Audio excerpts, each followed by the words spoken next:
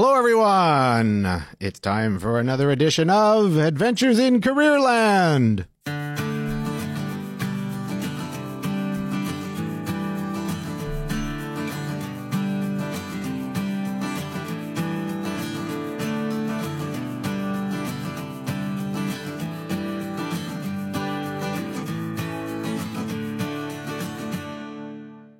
Hey, welcome to our podcast.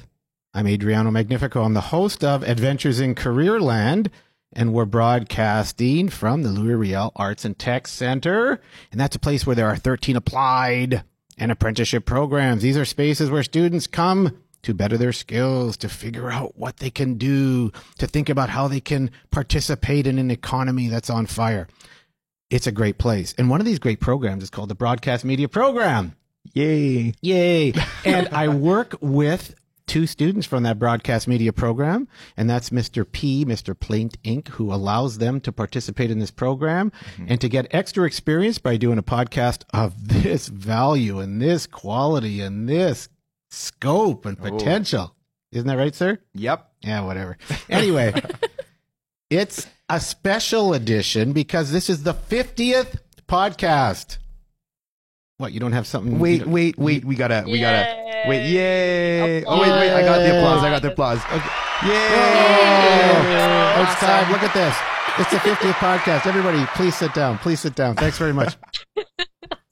But this is a special, it's hard to believe we've done 50 podcasts of this. And I've been working with different producers, but each semester, because students work through the broadcast media program, work with me, work with Mr. Plating. They graduate and they go on to work and more education in other places.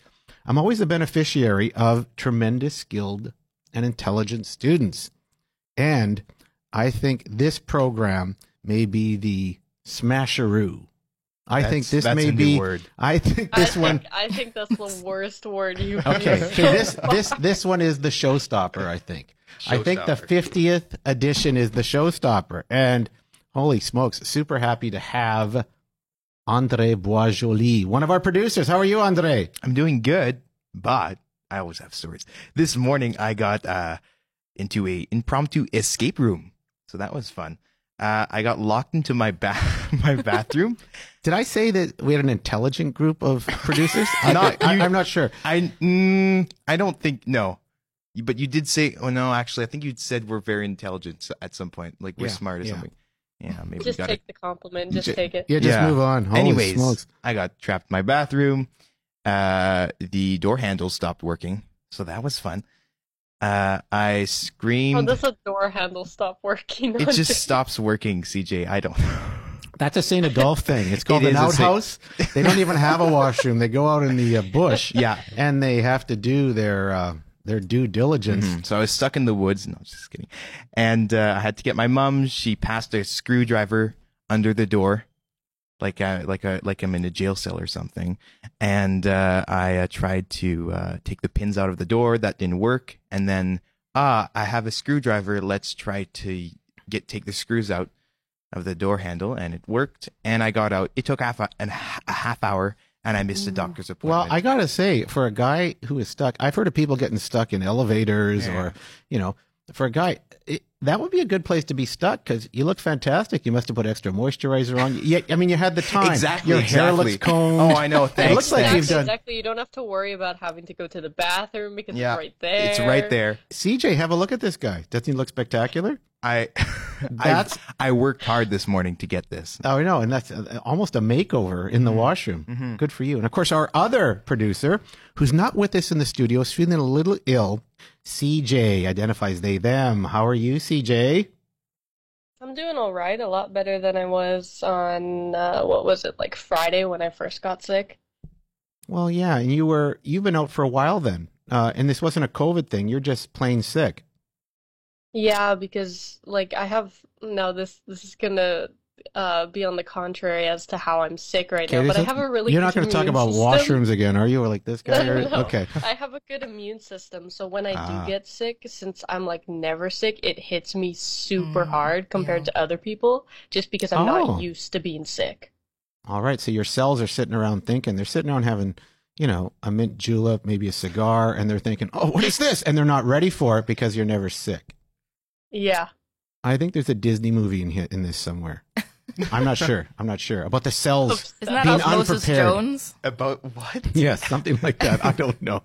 Anyway, so these are a couple amazing stories for the 50th edition. There's a 50 edition.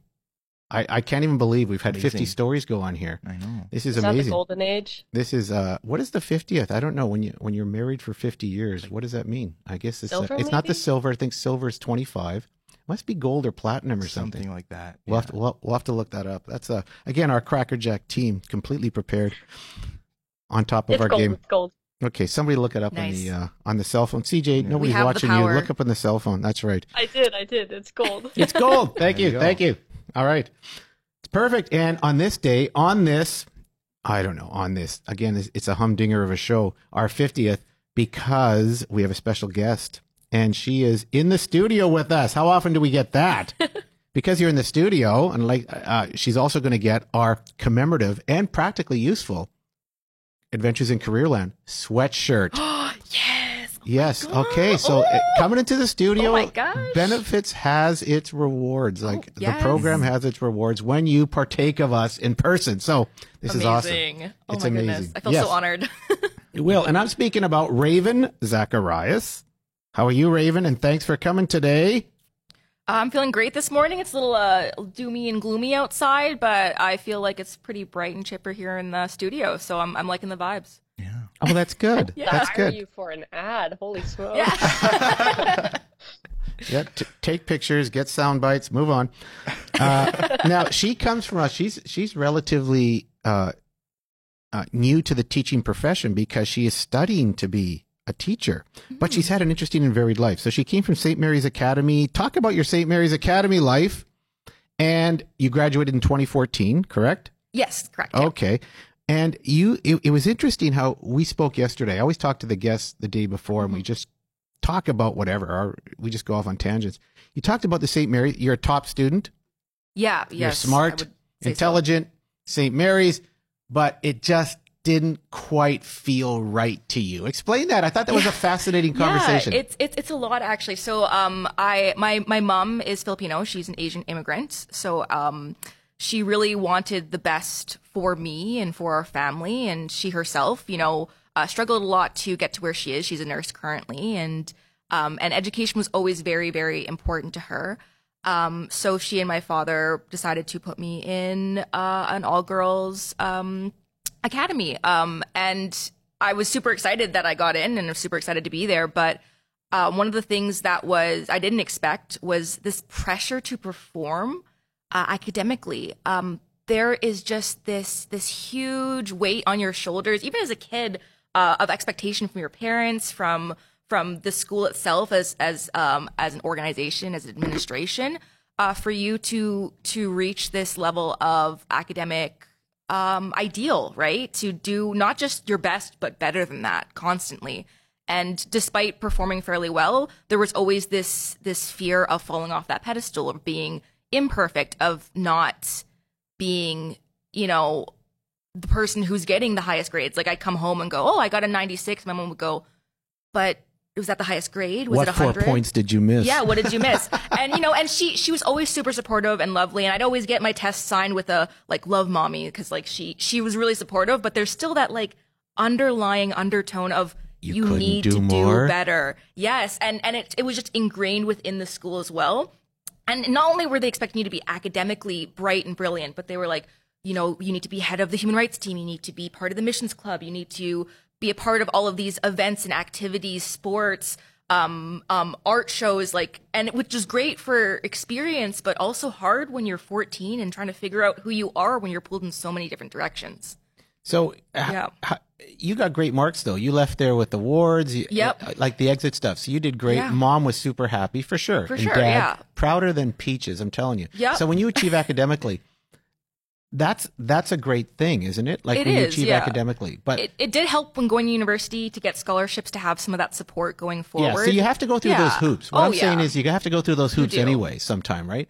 But Mm-hmm. this is an interesting thing you're talking about, because I taught in a private school for a while, Yeah. and I felt the pressure from parents. Yeah. A parent-teacher interview was get your holsters loaded with information about students. Yeah. Yeah, I guess I got the wrong metaphor.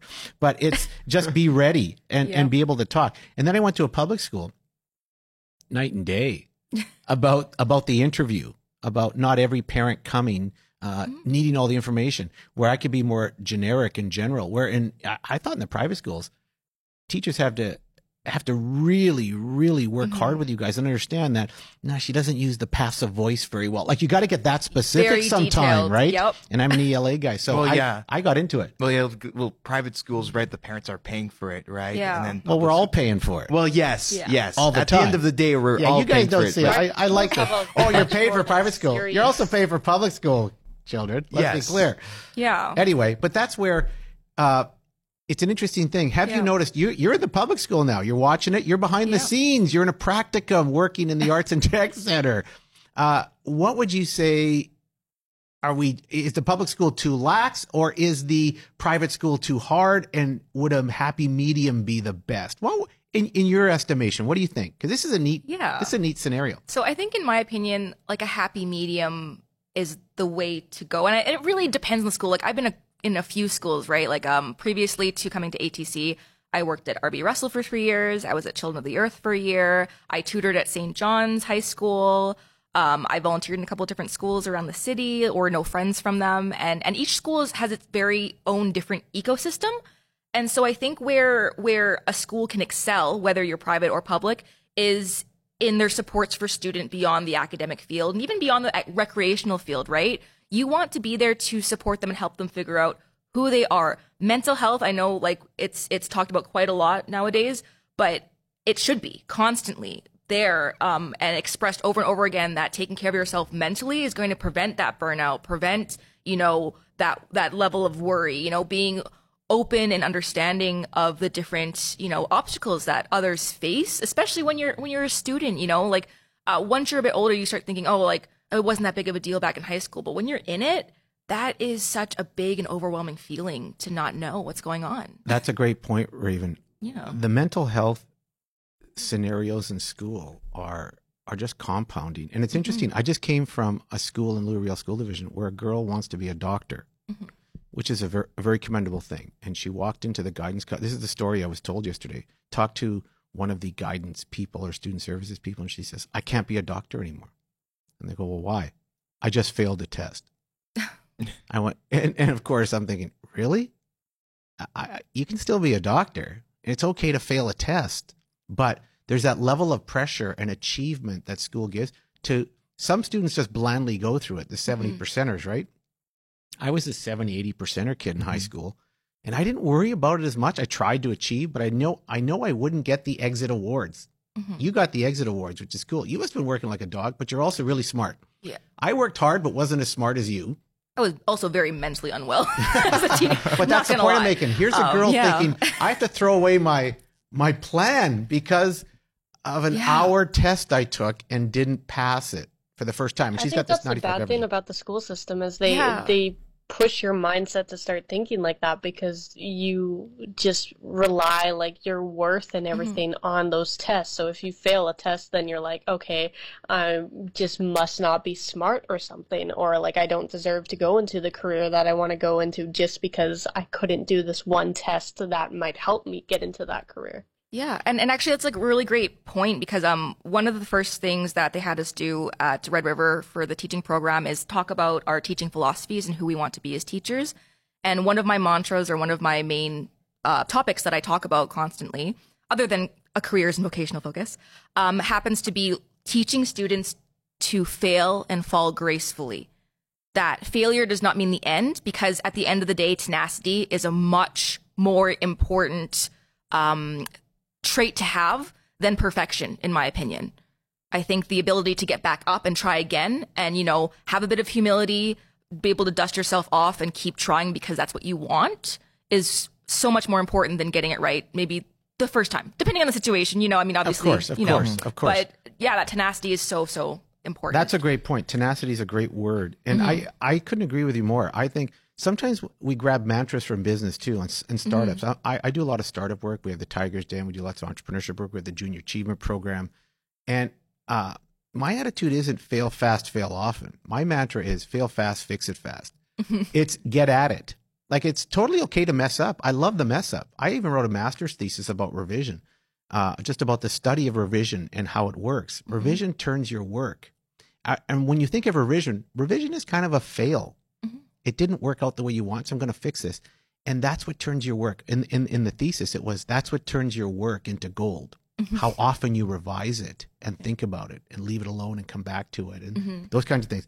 I love that. I love that. Tenacity is huge. Do you feel like you're a tenacious person now? Have you overcome some of those things? I guess is what I'm saying. And you feel more at peace with learning, because that puts pressure on you to learn, and you're not enjoying learning anymore. It's a means to an end, right? Yeah. Well, no, I know, like, I don't know if it was like a big fish, small pond experience, but in the schools before heading to my high school, I did really well, and people were very kind about it. They didn't care. They didn't try to push you off your pedestal. They were very like, oh, that's just what you like, because they could see I genuinely enjoyed learning. It was fun for me, memorizing and writing. I loved essays. I loved organization and structure. It was just something about me that was a nerdy thing that I enjoyed. Once I got to high school, my first year was actually really quite nice, but as soon as I put myself up, and like, I guess they had like a scholarship or leaderboard. I didn't even know. They were just like, the here you go, honor roll. And suddenly I had these other people going, so did you study last night?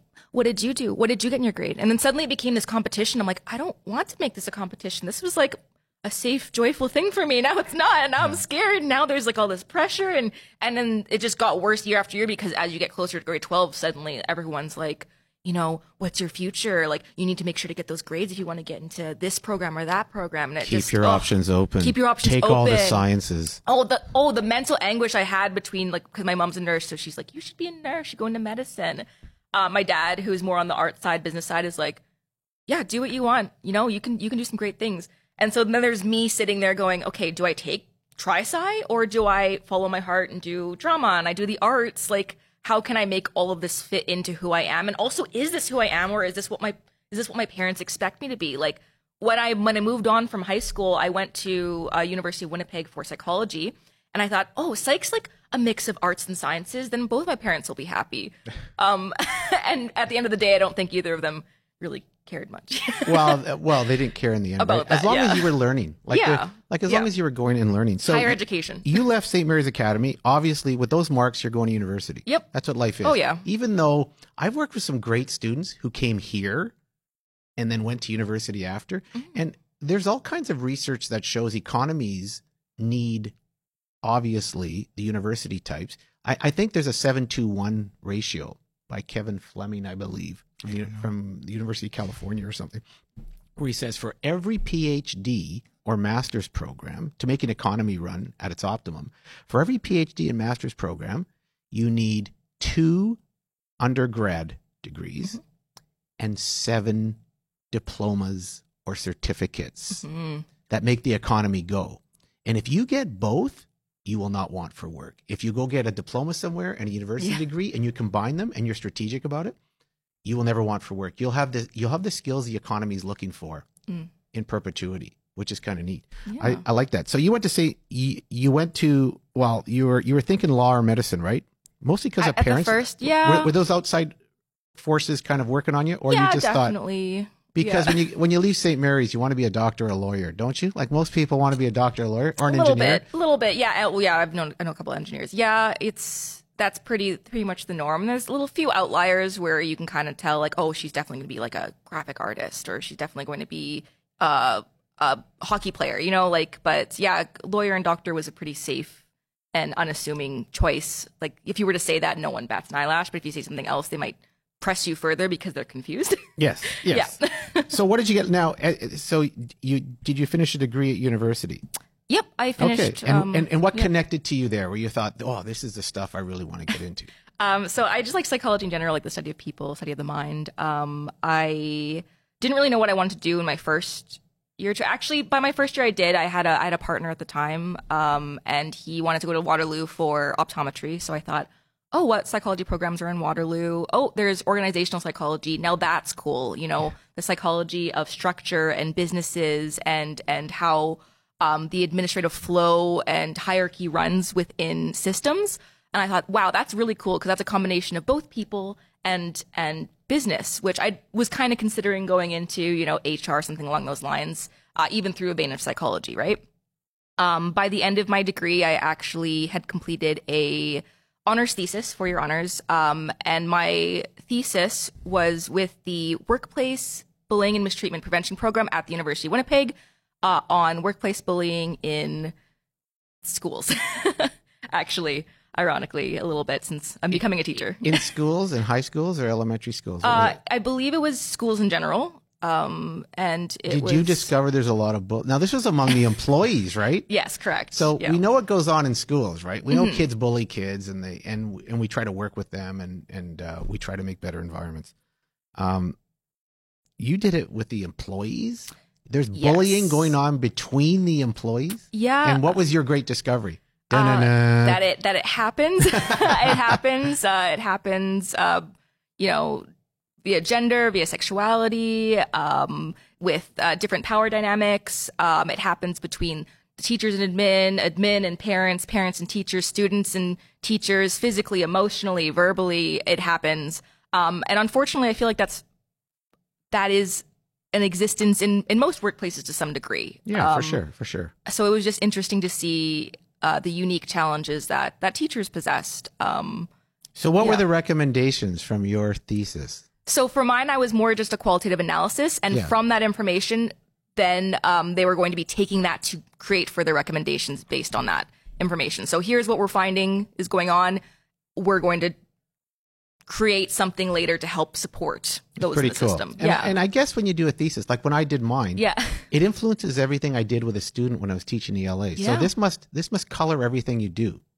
Yeah. When you think about it, in your interactions with people and your interactions with students. So that's why people go to university to reflect, to think, to research, to study, to gather, to really think about possibility. Yeah, and you felt that way 3 years. That sounds like an amazing piece of work you did. It was exciting, yeah. And of course, once you finish that honors degree in psychology, there's a number of work things you did throughout. I don't mean once you did it, but you talk about some of the work experiences. You're a supervisor at Tim Hortons. Come on, and we have Tim Hortons here for the 50th. We do. And again, we don't Delicious have LinkedIn. Donuts. We don't have a LinkedIn sponsor, and we don't have a Tim Hortons sponsor, but now maybe we will, right? Maybe. Next season. Next season, yeah.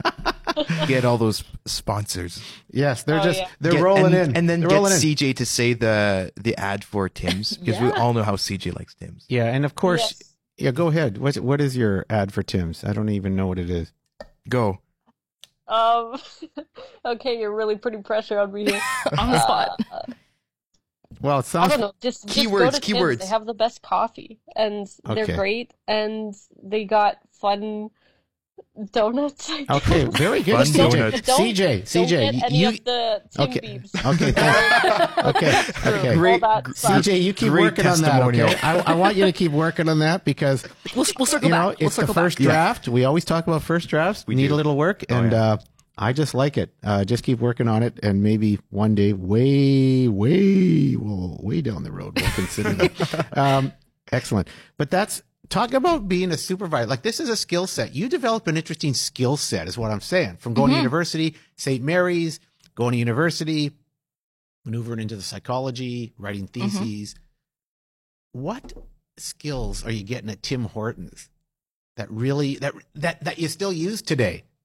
A lot of it had to do with time management, learning to connect with coworkers and effectively, but also kindly, because I think that's who I am as a person, communicate what needs to be done.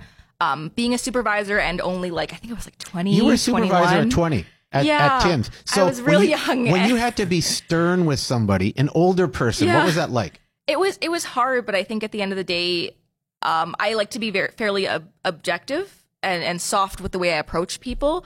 So if there's evidence that something needs to be done, and you ask kindly and appropriately and with respect, that respect often bounces back to you.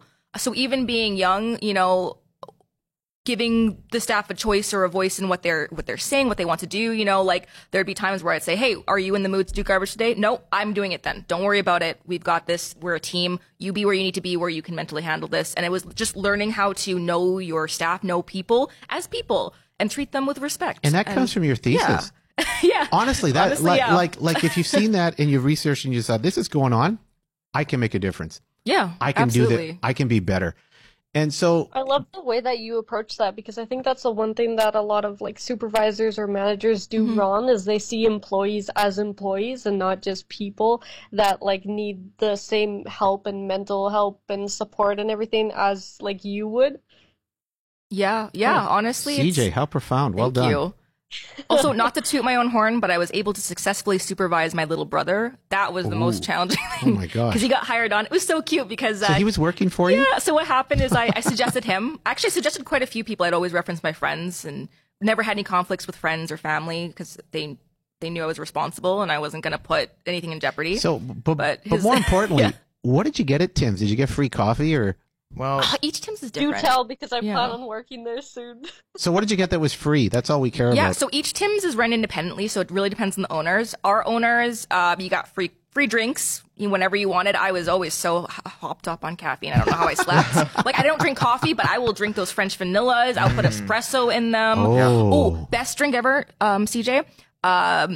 Espresso, 2 shots of sugar, and then fill the rest with chocolate milk. So good. Oh my goodness, that sounds like it would give me a heart attack. They used to have this thing called an iced latte. They don't have it on the menu anymore.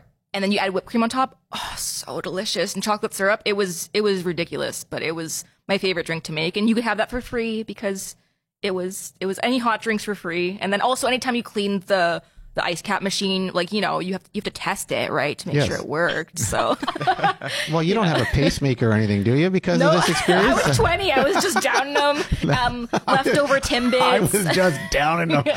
Can I get some help over here? I'm busy. I'm having a drink. Have you seen the drive-thru lines at Tim Hortons? We needed it. Like, I was on the one on Dougal near the highway. We get truckers early morning. Oh, it was on nonstop for hours. Yep. Oh, that's amazing. Yeah.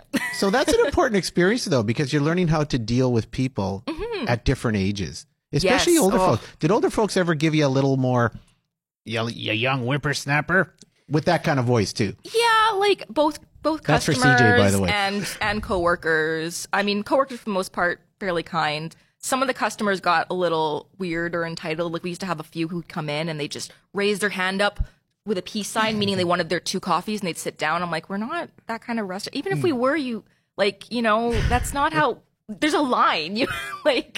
It's not a. I don't know. It got weird. Sign, that was a metaphor for something. No, else. it was like peace. Like 2 fingers up for our 2 coffees, and they'd sit in the corner, and then like sometimes we'd forget because like for me that would be like double or something, or double. No, their orders were quite complicated, and they just expected us to know. Yeah. Oh my Yeah, gosh. they were like, it was like, That's cool. weird. They think they're walking into Cheers. Do you remember that show? No. I mean, oh my gosh! Of everyone's gotta course have a not. hobby. Nobody's seeing Cheers, right? Have you seen Cheers, Raven? I've seen episodes. Yes. Okay, good for you. I know Raven. Now Raven is a Gen Z / millennial. She's at the cusp. At the cusp of it. So she has both sides of being Gen Z and millennial Gen X. So or Gen Y. Did you ever get like an angry customer asking for the manager, and then since you weren't like the stereotypical like old manager, did they maybe not respect you as much or something? Yeah, that has happened before. Actually, my favorite ever was there were 2 supervisors on shift, and he had just gotten through an unfortunate breakup. This is one of my favorite speak to the manager stories. And so we were both supervisors on that shift, right? So we're both the same level. Maybe he's a bit higher because he'd been there longer. But his ex-girlfriend at the time, came in and was like demanding to speak to him. And so he just hid in the back, and we weren't about to let her go talk to him because that's just weird. And she stood in the lounge. She's like, "Is he here? Where is he? I know he's here." I'm like, "Hi, how can I help you today? What would you like to drink?" And she went, "No, you know why I'm here." I'm like, "I'm sorry, ma'am. I actually have no idea what you're talking about. Would you like to try one of our new Timbits today?" And she's like, "I need to speak to the manager right now." Timbits? Yeah, the Timbits. She's like, "I need to speak to the manager right now." And I pointed to my name tag and I went, "Actually, I'm the supervisor on shift today. Is there anything else I can help you with? Otherwise, I'll take the people behind you as they're waiting very patiently for you to move out of the way." Yeah. And she just stood in the corner for, I think, another like 20 minutes. And I just kind of stood there and smiled. You're the protector. You're the protector. You're the defender. Like way to go. You're like a superhero. You're like a superhero. It was one of my favorite stories because like oftentimes, for the most part, there was like a higher manager on shift. So as a supervisor, you just pass it on to the manager.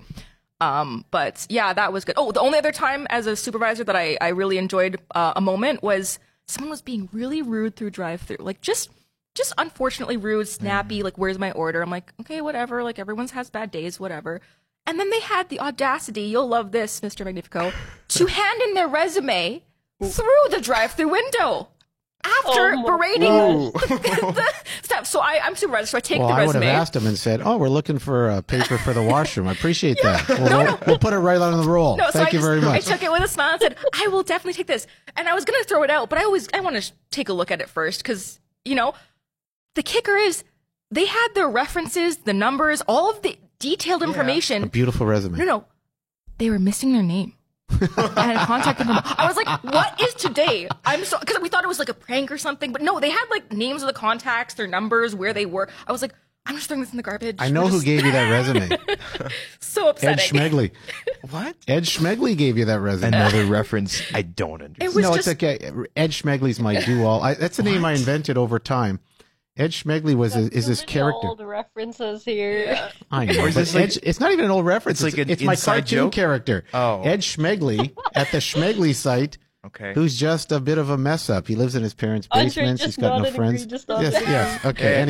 Yes, Mr. Magnifico. So, exactly. I understand exactly. completely. But side note, CJ, if you do want to work there, great. Also, they give out scholarships to students who work there. So I did end up getting one from them. So really? How much? How much was the scholarship? $1K. $1K? That's huge. CJ, you got to get your nose into this place. If you want a reference, doing it literally as soon as school is over. Well, if you want a reference, we probably can't give you one. You're sick all the time.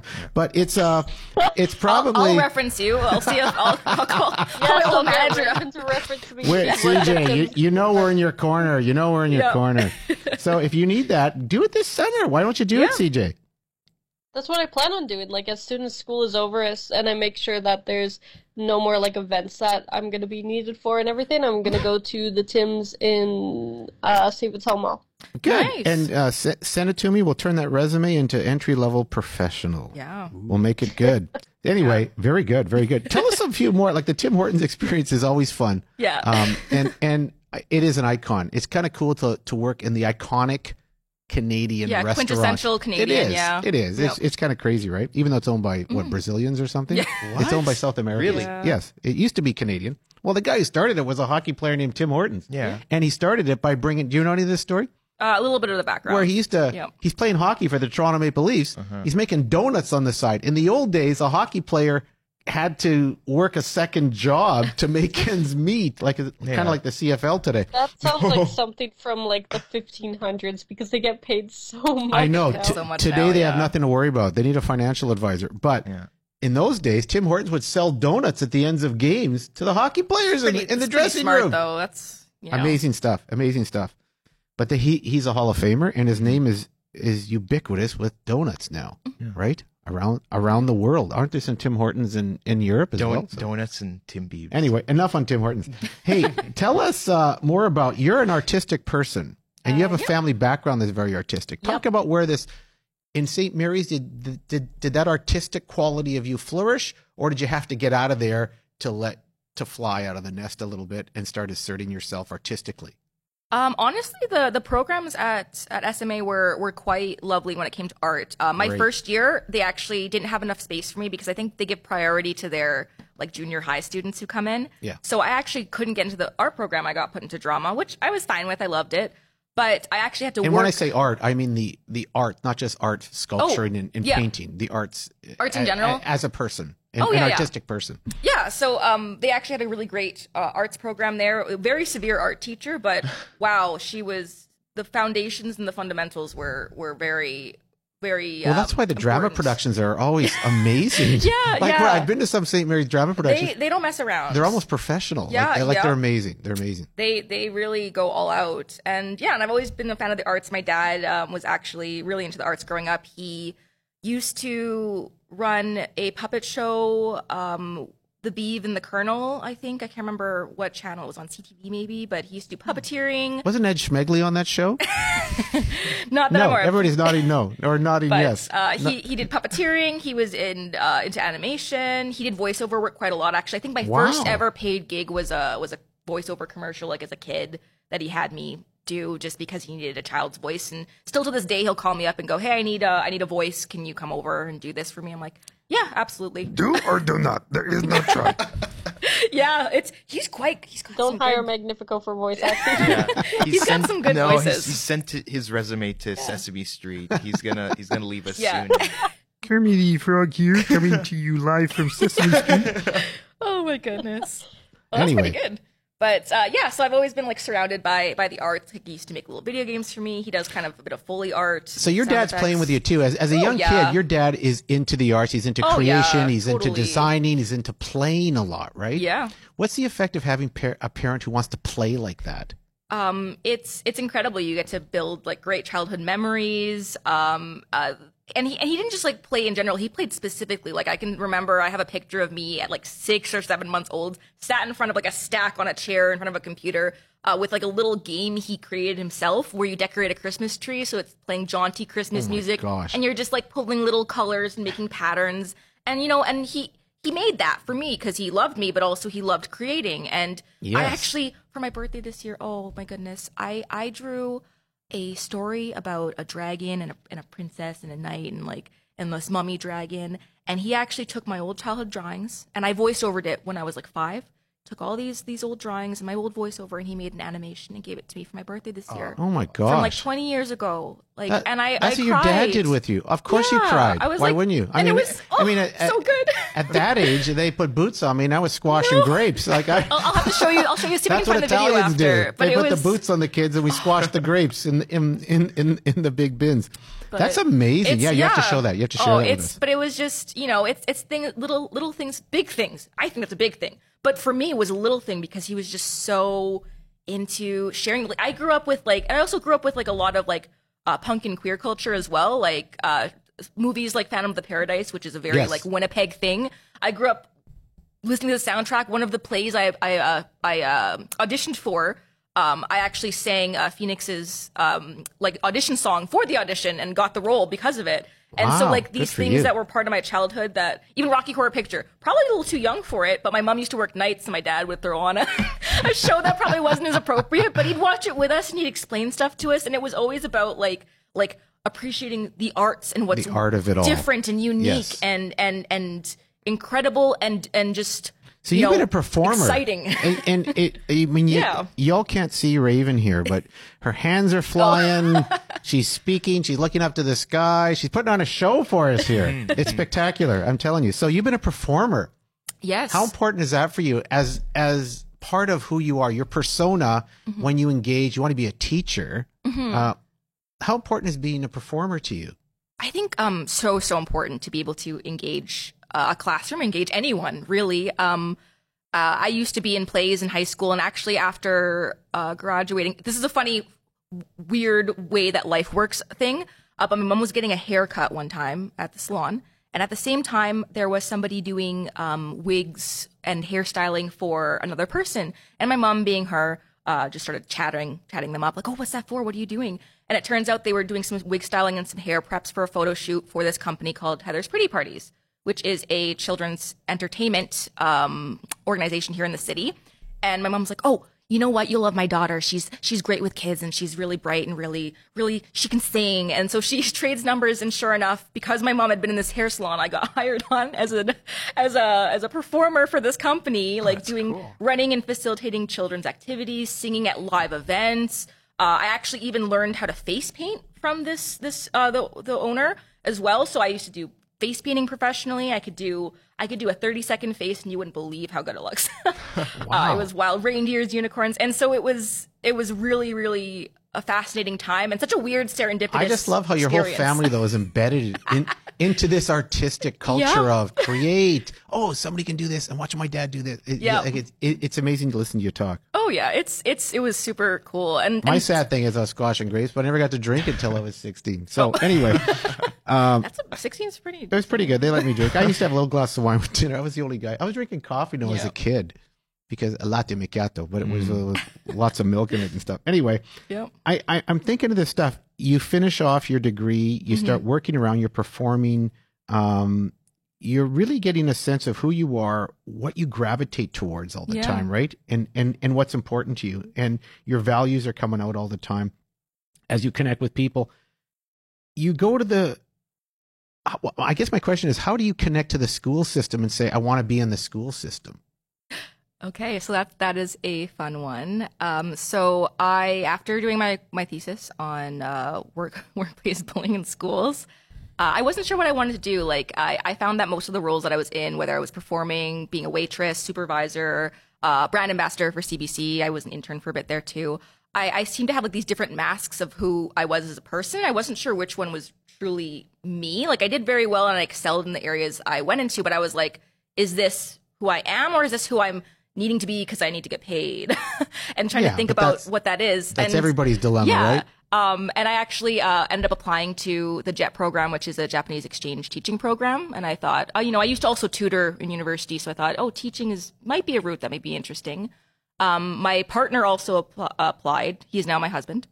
He didn't get in, and so I made the choice to stay here and find the opportunities that were here that would allow me to be with him, which is the choice I made, and I never regret it for one moment because I had such an amazing couple of years. But in the meantime, though, I was like, well, if I'm not doing this program, what can I do?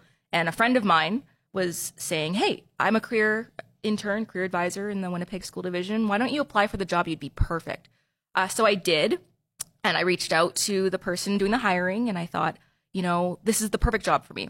And it's one of those serendipitous moments where I'm like, I can't believe this worked, because a day after the deadline, I got a message from the hiring manager, like who was in charge, saying I didn't get your application. And I remember saying, nope, I definitely sent it in 3 weeks in advance. I have all the receipts. I have all the information. I actually took screenshots and copies because I really wanted this. And she said, I don't have it. I said, can you just check it again, please? I swear I did. Here's all the information. And sure enough, my resume had stuck to the back of another person's. And if I hadn't have messaged her and put my foot out there and connected with her originally and let her know how much I wanted this, now, do you always do that on a follow-up? I try to. Which is a great practice all the time. I do follow up, but this was a special kind of follow-up. Like, yes. Like, you let me know, like, this is what I want to do. Like, this is what I need to do for now. Like, I know it's right. But yeah. General note for anyone listening: follow-ups always super important. Huge. Do it, even if it's just a check-in. Hi, did you get my application? That's all it takes. Some time. But yeah, so I remember thinking, wow, like this was meant to be, and so I ended up working in the Winnipeg School Division for 3 years as a career intern / career advisor. And I actually worked under two wonderful people at RB Russell in particular. I'll give them a shout out, Ms. Cora Bell and Mrs. Lorna Dirksen. The career counselor and the business ed teacher, which kind of leads me to my path as a teacher, is they saw what I could do in the LifeWorks program and the World of Work program at that school. They saw how passionate I was about helping students find their paths, whether it's their career or what they do after high school, wherever they go. And I remember Cora saying, like, I took this tech business program at Red River to become a teacher. You should do it. And I went, oh, no, it's okay. I'm good here. And she went, no, you should do it. And she just kept saying it. You need to do this. You need to be more. You need to have more impact, like be able to make these choices for students and help them find their own choices. And eventually she kind of caved, applied. And I said, oh, well, if I get in, I'll get in. And of course, see, that's interesting. That's a mentor.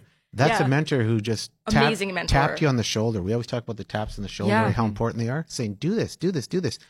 Had she been there or tapped you on the shoulder, would you be a teacher, do you think? I don't think so. Or you still would have been meandering. I would have meandering. Maybe it would have happened. Like, if this is your right place, I always believe it's going to kind of settle It'll that be way there at some eventually, point. yeah. But there's someone who tapped you on the shoulder and moved. I remember writing an article about that. Yeah. And just about how important somebody tapping you in the shoulder. Because you don't always see what's going on in your life the way people outside see it. So it's powerful stuff. Yeah. That's why it's important to have that stuff. Have you ever heard of the term marigolds at all? Explain. Okay, so I consider these two wonderful, inspiring women my marigolds. Okay. So a marigold is a flower. It's a plant that you can actually plant around our garden. Yes, you put them in your garden because they help the other plants blossom and grow to their full potential. Mm-hmm. So they are my marigolds, the people who are around me to help me grow and flourish and reach that true potential. And so, that's just like a word I picked up on the way. Yeah. That's a brilliant metaphor. I'm going to use it. That's a tap on the shoulder metaphor. I like it. That's awesome. So now you're in there. You've been in it. You've been in the Applied Business Management program, which is one of the 13 programs in the L'Oreal School Division. Yes. In the tech center here. How did that go? How did that go for you? It was incredible. I felt so fortunate to be placed here. I think during my time in the program, which I'm still continuing next year, the Red River College, I think like every single reflection I kept writing about the importance of vocational schools and the importance of career exploration. And so for them to put me in a vocational school made me so happy because they heard me, they saw me, yes, and they put me where I think I could do like the best kind of work that I can do. And these students are doing such incredible things. Like they don't even realize it. Like I was working with them on their resumes, and I'm like, why are you not putting down that you manage the online market for the school? Like, why are you not putting down all this thing? It's important for you. You've been in a career center or space where that was valued, and students don't know how to tell their own stories. Yeah. And because you're a mentor, they don't see it. And sometimes I was working on my own resume for a writing thing I was working on. And I'm writing my resume. I'm thinking, I show it to somebody. And they went, why aren't you doing that? Oh, yeah. Like you don't see it sometimes. You need to show your resume to other people so they understand what it sounds like, what it looks like, or because they know you, what it's missing. And those are important pieces. So your work's invaluable. So you're a career development person now. I love it. It's honestly like, it's one of the things that I really aim for. Like, Lorna was the career advisor at RB Russell and the World of Work Center. And I just adored what she did. And I realized that was actually part of the reason I wanted to become a teacher. It was not even necessarily to be in the classroom, like teaching traditionally, quote unquote, but, to be in a role like career counselor or advisor or help develop and facilitate these programs. Yes. Although I do love being in a classroom as well. Being able to teach accounting. If you would have told me like 6 years ago I would be teaching an accounting class, I would have went, who do you think you are? That is blasphemous. And yet here I am. I made an escape room with accounting. It was called On Account of Murder. I'm like, how did this even happen? Good for you. But it was so fun. It's so fun, and the students were so great, and they do so much, not only for their program, but for the community. And I think that bit of outreach and that connection to the outside world, so important. Well, I'll tell you, the school system needs you, Raven. And the career development needs you. So I'm glad you're moving in this direction. I think you're going to be a great person, a great teacher, and you're going to create a great space for students to help them find their best selves. And that's important. But now it's time for, in our 50th edition of the 50th Quick Cues. I'm going to turn that over to CJ to put Raven through the gauntlet. All right, bring it on.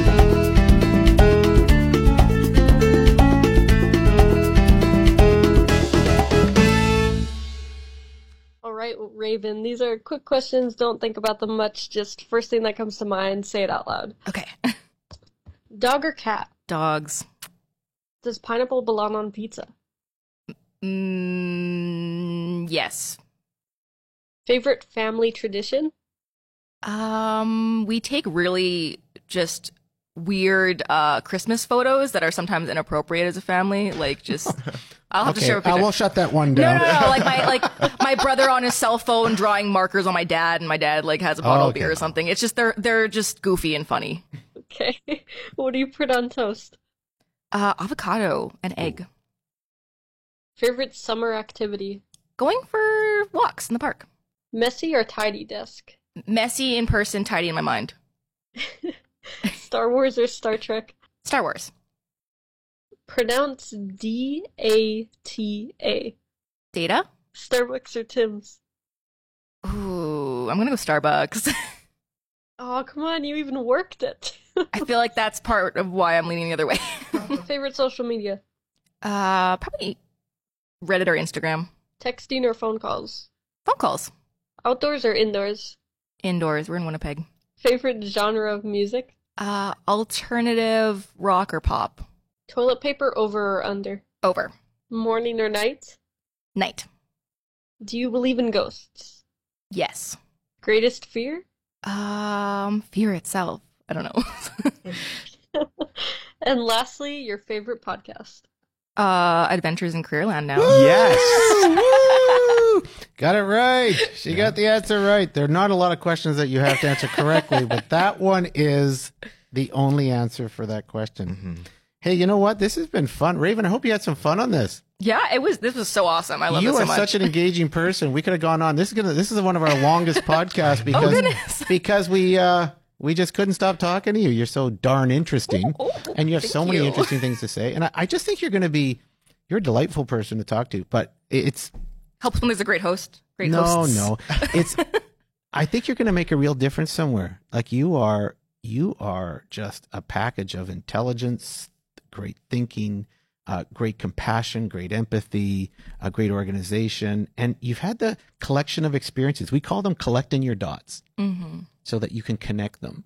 And you are connecting your dots now in ways that are real models for students about you've done so much exploration and you've done so much collecting. So congratulations so far. And you're back at the Arts and Tech Center next year. So we'll see you again. Maybe it always depends because they usually put us at new practicum placements, but I will be back to visit and I want to be part of the market this December or November. So I'll be around. I don't think you can kick me out just yet. Okay. We'll hang on to you. That's awesome. Anyway, that's our 50th edition. How cool is that? 50 episodes of Adventures in Careerland. So we appreciate our dozen listeners or so for always tuning in.